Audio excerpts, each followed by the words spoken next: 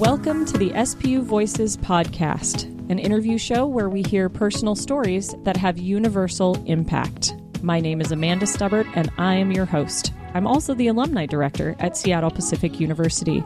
This is my producer. My name is Kyle Brown, and I am an alumnus of SPU.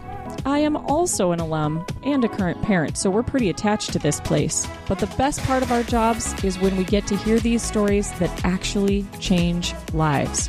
So whether you're working out or sitting at your desk pretending to work, sit back and relax. Let's tell some stories.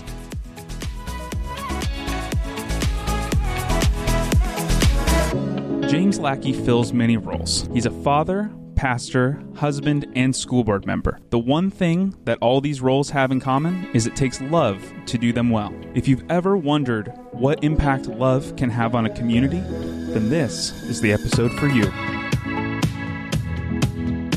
Jaymes Lackey graduated from SPU in 2014 with his Master's of Divinity. From SPU, Jaymes headed back to his hometown of Oroville, California, where he helped plant a church called The Table and now serves as their lead pastor. On top of being a husband, a father of 3, and a full-time pastor, Jaymes ran for a seat on the local school board last year, and he won. Jaymes, thanks for joining us today. Oh, thank you for having me. I'm very excited to be here and honored that you all want to talk to me. So, of course we want to talk to you. We definitely want to hear your story. So let's start off. Why did you want to be a pastor? I think that's always a good question for pastors. Yeah, that's a great question on this side of being a pastor. Honestly, what it was for me was that I was raised a heathen, if I can use that word. Didn't go to church my entire life. None of my family ever did. And so I chased this girl to church when I was 14. And my family's very dysfunctional and struggles with addiction, and all the problems that I might bring up about our community were in my own home. And so chasing this girl to church, I found a community of people that actually not only loved each other, but liked each other and served each other and were just happy to be around each other and laugh. And it was something that I really wanted and needed in my own life, especially as a teenager, a young teen. That's really got me into the church, was this loving community, this family of people. And then I started getting all these questions of like, what do I want to do with my life? And those were questions we asked each other in my neighborhood, my poorer neighborhood. And so I started really thinking about it. And I had this radical conversion to the faith. And essentially I said, I want to do whatever it is that helped me get to where I am. I want to help people like I've been helped. I used to say things like, if I could bottle this transformation I'm going through, I'd be a millionaire. And my pastors were just heroes to me. And I thought, I want to try to do something like that. I had no aspirations for my future. My family's aspirations were to try to keep me out of jail. And so... Which is not a bad aspiration. No, it's a great aspiration. Yeah, so thinking about what I want to do with my life really got me thinking about vocational ministry, and which was great because I had no plans to go to college. And in our tradition at the time, to become a pastor, you had to go to college. And so that really started me on a totally new journey, educationally and spiritually. And I said it about age 15. I said, I'm going to be a pastor, and everyone applauded and cheered. And then for years, that kind of followed me in a good way, and it kept me on track. But this side of being a pastor was like, I said that really young. Yeah. And I'm really glad that I did. It felt like God had put a call in my life, put me on trajectory that kept me going for a long time. Okay, before we move on, I know I'm not the only one wondering, so what about the girl? Oh, married her. Yeah, I did. Okay. We stayed together and we got married young, actually. We got married at 19, just out of high school. Waited a while to have children, but we stayed together and I'm celebrating 15 years of marriage this August. And congratulations. Thank you. We're very excited about that. And so, yeah, I realized that I needed to lock that down pretty quickly. Time was not my friend. And she's been a huge blessing to me and I to her, and we're just happy to be together. And so, yeah, that has a happy ending, that story. Actually, what it is her dad said, if you want to date my daughter, you have to go to church. And I thought that was just the easiest way to impress a parent. I didn't have to show up somewhere. I didn't have to be charismatic. I didn't have to go to all these dinners. I didn't have to put on my best self. I just had to go be part of this church. And I ended up falling in love with that church and ultimately falling in love with Jesus and marrying that girl. Well, God bless your father-in-law. That's right. It was a great tactic. I don't recommend missionary dating, but it worked for me, and but I'm happy. But it worked for you. Yeah, it worked for you. So you became a pastor, And you came to SPU and got your master's in divinity and then said, as if being a pastor isn't hard enough, I'm going to go start from scratch and build a church up where there is no church. Yeah. Tell me about that decision. I think I'm young, and so from my perspective, it feels like the face of pastoring really is changing in my tradition, Free Methodism, which is kind of the founding tradition of Seattle Pacific University. We're facing a lot of the same challenges that most churches are facing, and so there just isn't full-time vocational ministry jobs out there, and those are getting harder and harder to find. And I don't even know if that is a good model or if that's the model we want to be striving for moving into this kind of next season of ministry. And so the options that I faced coming out of seminary were few. There were a few of them, and most of them were part-time or some kind of different kind of ministry than I felt called to. And so I was really faced with taking a part-time position somewhere or starting from scratch with a church plant. We went into a season of prayer, thinking over and over again about what we felt like God was doing. And I didn't have any cloud break open voice from God or heaven speak to me, but I just felt like God's vision and my passions were aligning over this neighborhood that we ultimately ended up in. And we've just been taking small steps ever since towards that direction. And we ended up planting a church there, and it's been wonderful. And so that's how we ended up doing what we are doing, is just the reality of the situation and feeling like just following God where we feel like we were sensing Him calling. And what's the vision for that church or that project, if you will? What are you bringing to the neighborhood that wasn't there besides Jesus? Great question. And I don't know if this is where I need to go into this, but one of the deciding factors for me was John Perkins, which we have the Perkins Center here at SPU.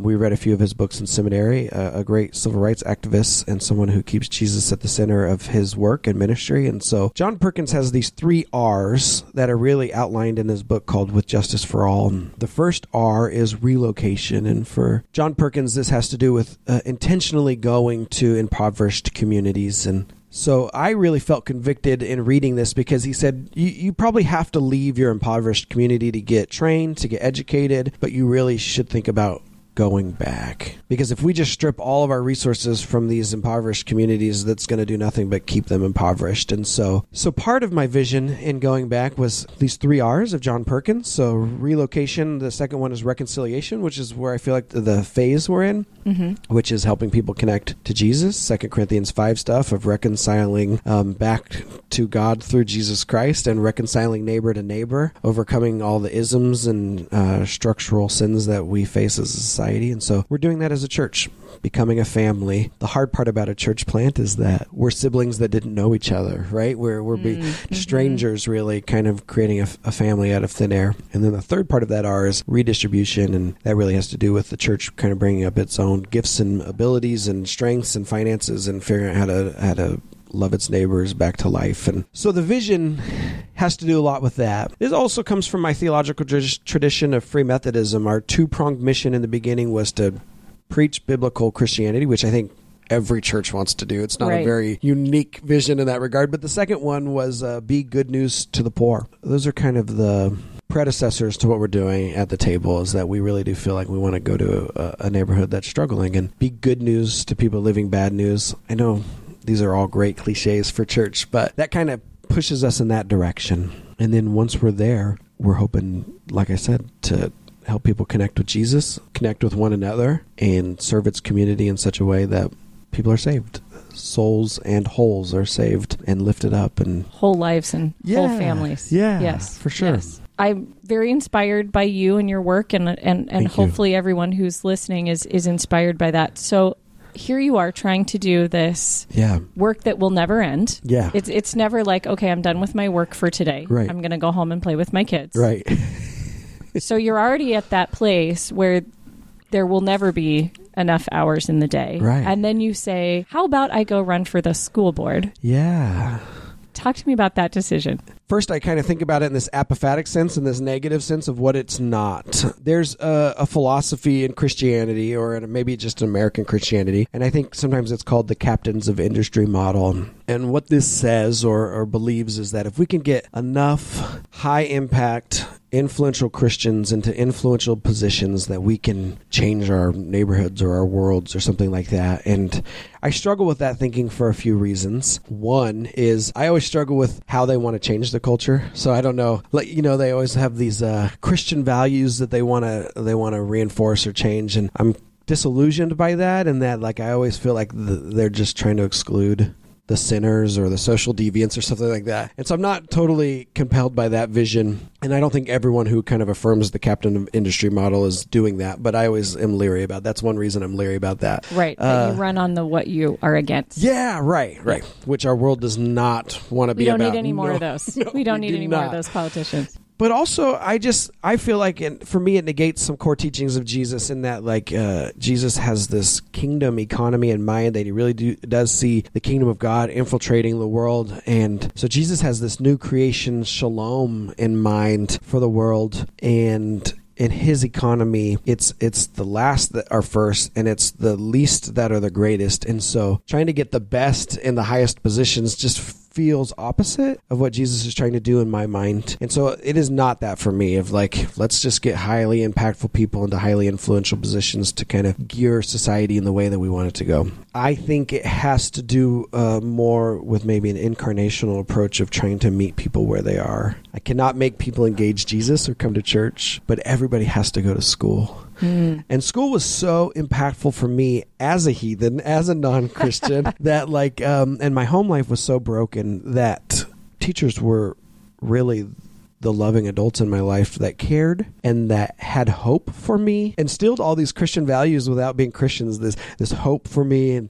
and thriving and wanting good things for me. And so what I'm hoping to do is use some of the gifts and skills that I have. Maybe it's that third R of John Perkins, that redistribution of taking what I've learned and trying to serve these students in such a way that we can give them the opportunities that they don't have, and be the adults in their life that maybe the adults that they have are not. And so I can't make people love Jesus, but I can hopefully help them love education, and that can serve as a foundation for them to launch off into something better than what the community has to offer in general, or better than what maybe their life trajectory is right now. Sure. I don't know if that makes sense. No, it does. Yeah. It makes sense to me. And I think of it almost the same as working with the homeless population or medical care. Yeah. There's a time and a place where you have to keep someone alive long enough for them to meet Jesus. Yeah. Right? I mean, right. it literally comes down to food first. Right. Food for the body first before they can have food for their soul. Yes. Yeah. Definitely. And so I definitely see that perspective with education. Maslow's hierarchy of needs, right? Of just making sure. I don't even know.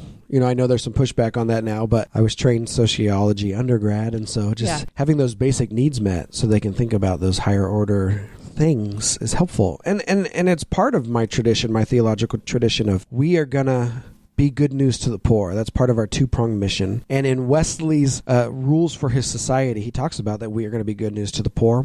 And he says, first, this means bringing food, bringing clothes. And then second, it means bringing word of gospel. And so even in Wesley in the 1700s, acts of mercy and being good news to the poor means addressing some of those systematic issues and those basic needs that we all have and that socioeconomically disadvantaged folks struggle with. And in this day and age, in America, education is a basic need.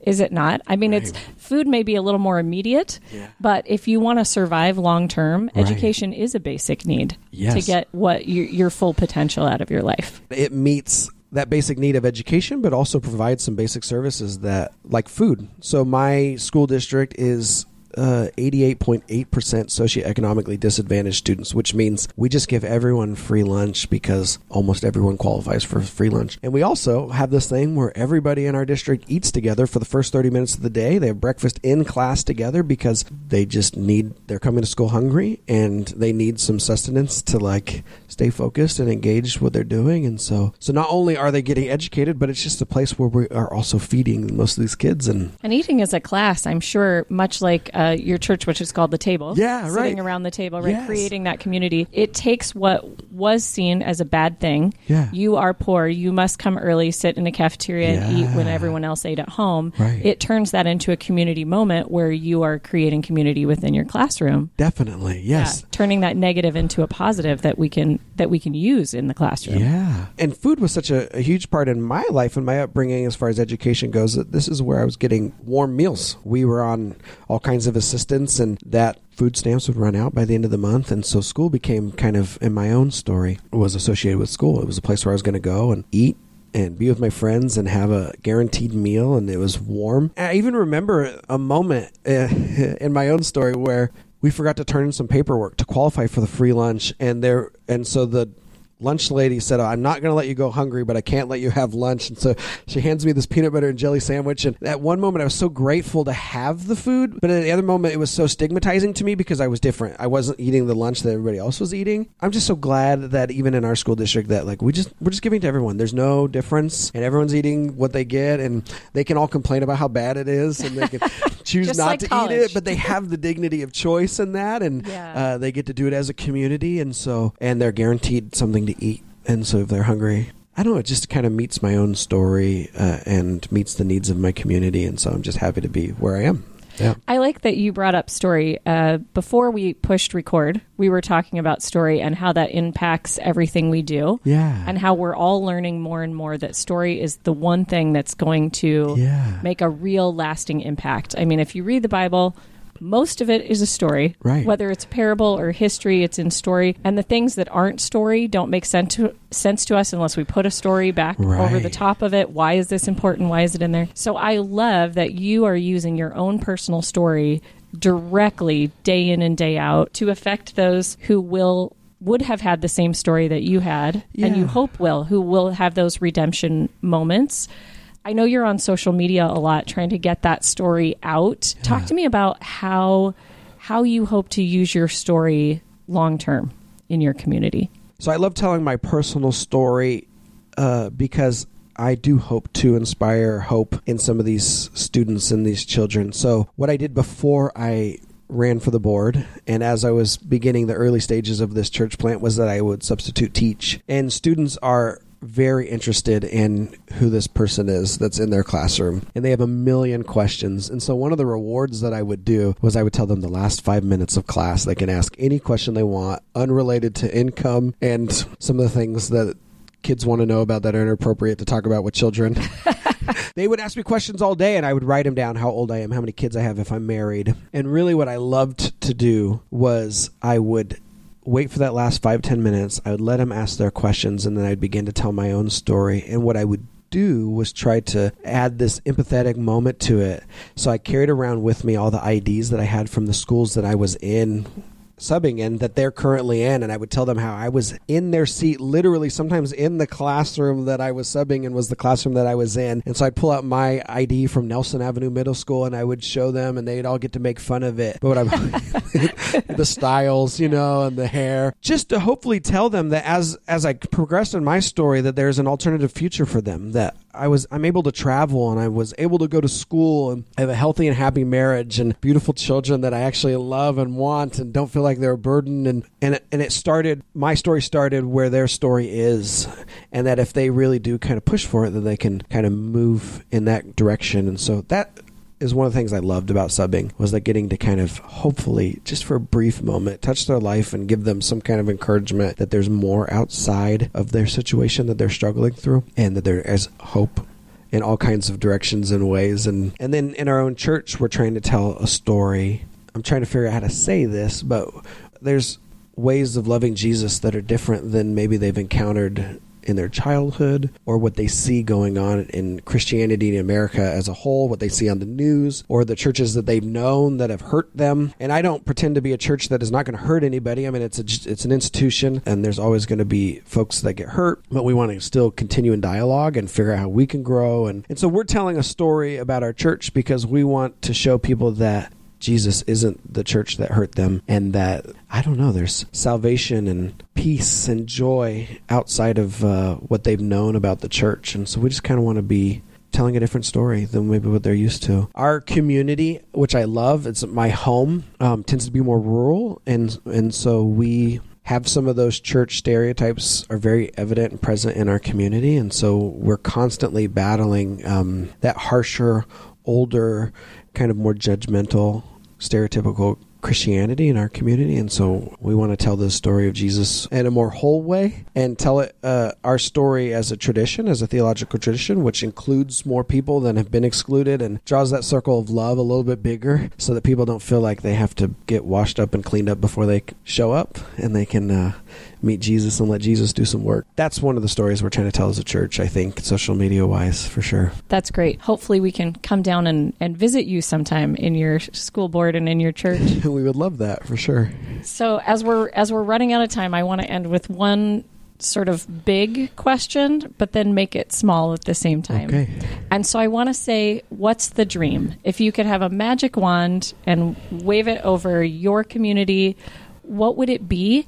And then towards that dream, with that dream in mind, what is some little thing that each and every one of us can do every day to move our community towards that dream? When I think of the big dream of church, or even the mission behind the kingdom, it might be too big, but I think of shalom, I think of new creation, and what that means in my community, waving that magic wand, is breaking these generational cycles of poverty and addiction. And for me, that has to do with a hopelessness that is present in our community. And so one of the things I'm constantly doing, and we just talked about story, is I'm learning about the story of the birth of our community. It kind of comes out of gold rush. And then as the gold was drying up, it turned into an agricultural community, but it had this huge hope for it. The main street that our church is on is called Grand Avenue. It's lined with palms, and it was to be this like resort area that people could come and get out of their bad weather and kind of sun in our neighborhood. And it just kind of falls apart. There's this major freeze that happens in 1924, and it just kills a bunch of stuff, and the community kind of gets abandoned. And then, I don't know if you know about our community, but we have the tallest dam in the United States. Orville does. And so it's one of our sources of pride. Like, it's 50 feet taller than Hoover Dam. And so I always say we have the tallest dam in the United States and 2 Taco Bells. And we just got our first Starbucks like 2 years ago. And so this has this huge community boost for us, where all these workers and this economy kind of grows around this dam. But at the completion of the dam, we end up with a community that doesn't have a lot of industry. And the hope for me and for my community is that we could instill some more hope, which may be the theme of this whole podcast, that people could feel like they have a future. I feel like that's the thing that's going to break these cycles of just trying to survive from day to day, or doing the same thing that their parents did, or trying to numb or cope in unhealthy ways because they don't see a future. And this is maybe even part of my own story, that I didn't really have a future. My future was to try not to die, to stay out of trouble, or not get trapped in the same traps that everybody. And having a negative future of like trying not to is not hope. We need some kind of positive vision and future. And so that's why one of the reasons I'm in education is because I think that can help provide that for sure. But I would love to see more industry come. I would love to see more opportunities come. I would love to see people engage the opportunities that they already have in a more full and healthy way, so that they can get out of the cycles and systems that they are in that are so hurtful. One thing that I think we can do, maybe going back to what I was talking about previously, is I think that we can try to gear our lives more intentionally towards folks that are hurting and marginalized. Like I said, this is part of that John Perkins thing. This is part of my own theological tradition, that the 2-pronged mission, one was to go to these neighborhoods intentionally. And so maybe, I'm not saying alter anyone's life in any major way or change your course of trajectory or projection, but if we can think of small ways to engage hurting people, to infuse hope, to meet those basic needs that we were talking about, even in small ways, and help with social uplift and encouragement and guiding and direction, and just maybe even using the gifts and resources that we have as a family or an individual as a church, I think that would be helpful. So having an eye towards people that we normally try to sweep under the rug, or that we think are somehow social outcasts, or places that we're trying to move away from, that if we can maybe even just try to bring them back into our purview for a minute or a moment or a couple hours a month, I think would be really, really helpful. And what can seem like a burden of one more thing to do is interesting, because it almost always turns back into hope, right? The hope begets hope. When you offer hope to someone else, you bring it back into yourself, your family, and your own story. Right. I think it may be even Henry Nouwen who talks about that we these people that we go to bring God to, we ultimately find God in. And so it's not necessarily the burden, but it might be even where we experience Jesus most fully.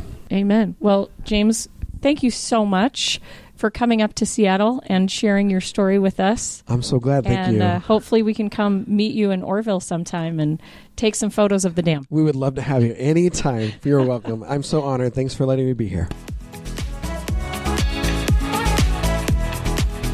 We hope you liked today's interview and learned something along the way from Amanda and Kyle. We ask you to rate, review, and subscribe so we can keep bringing you these personal stories with universal impact. See you soon.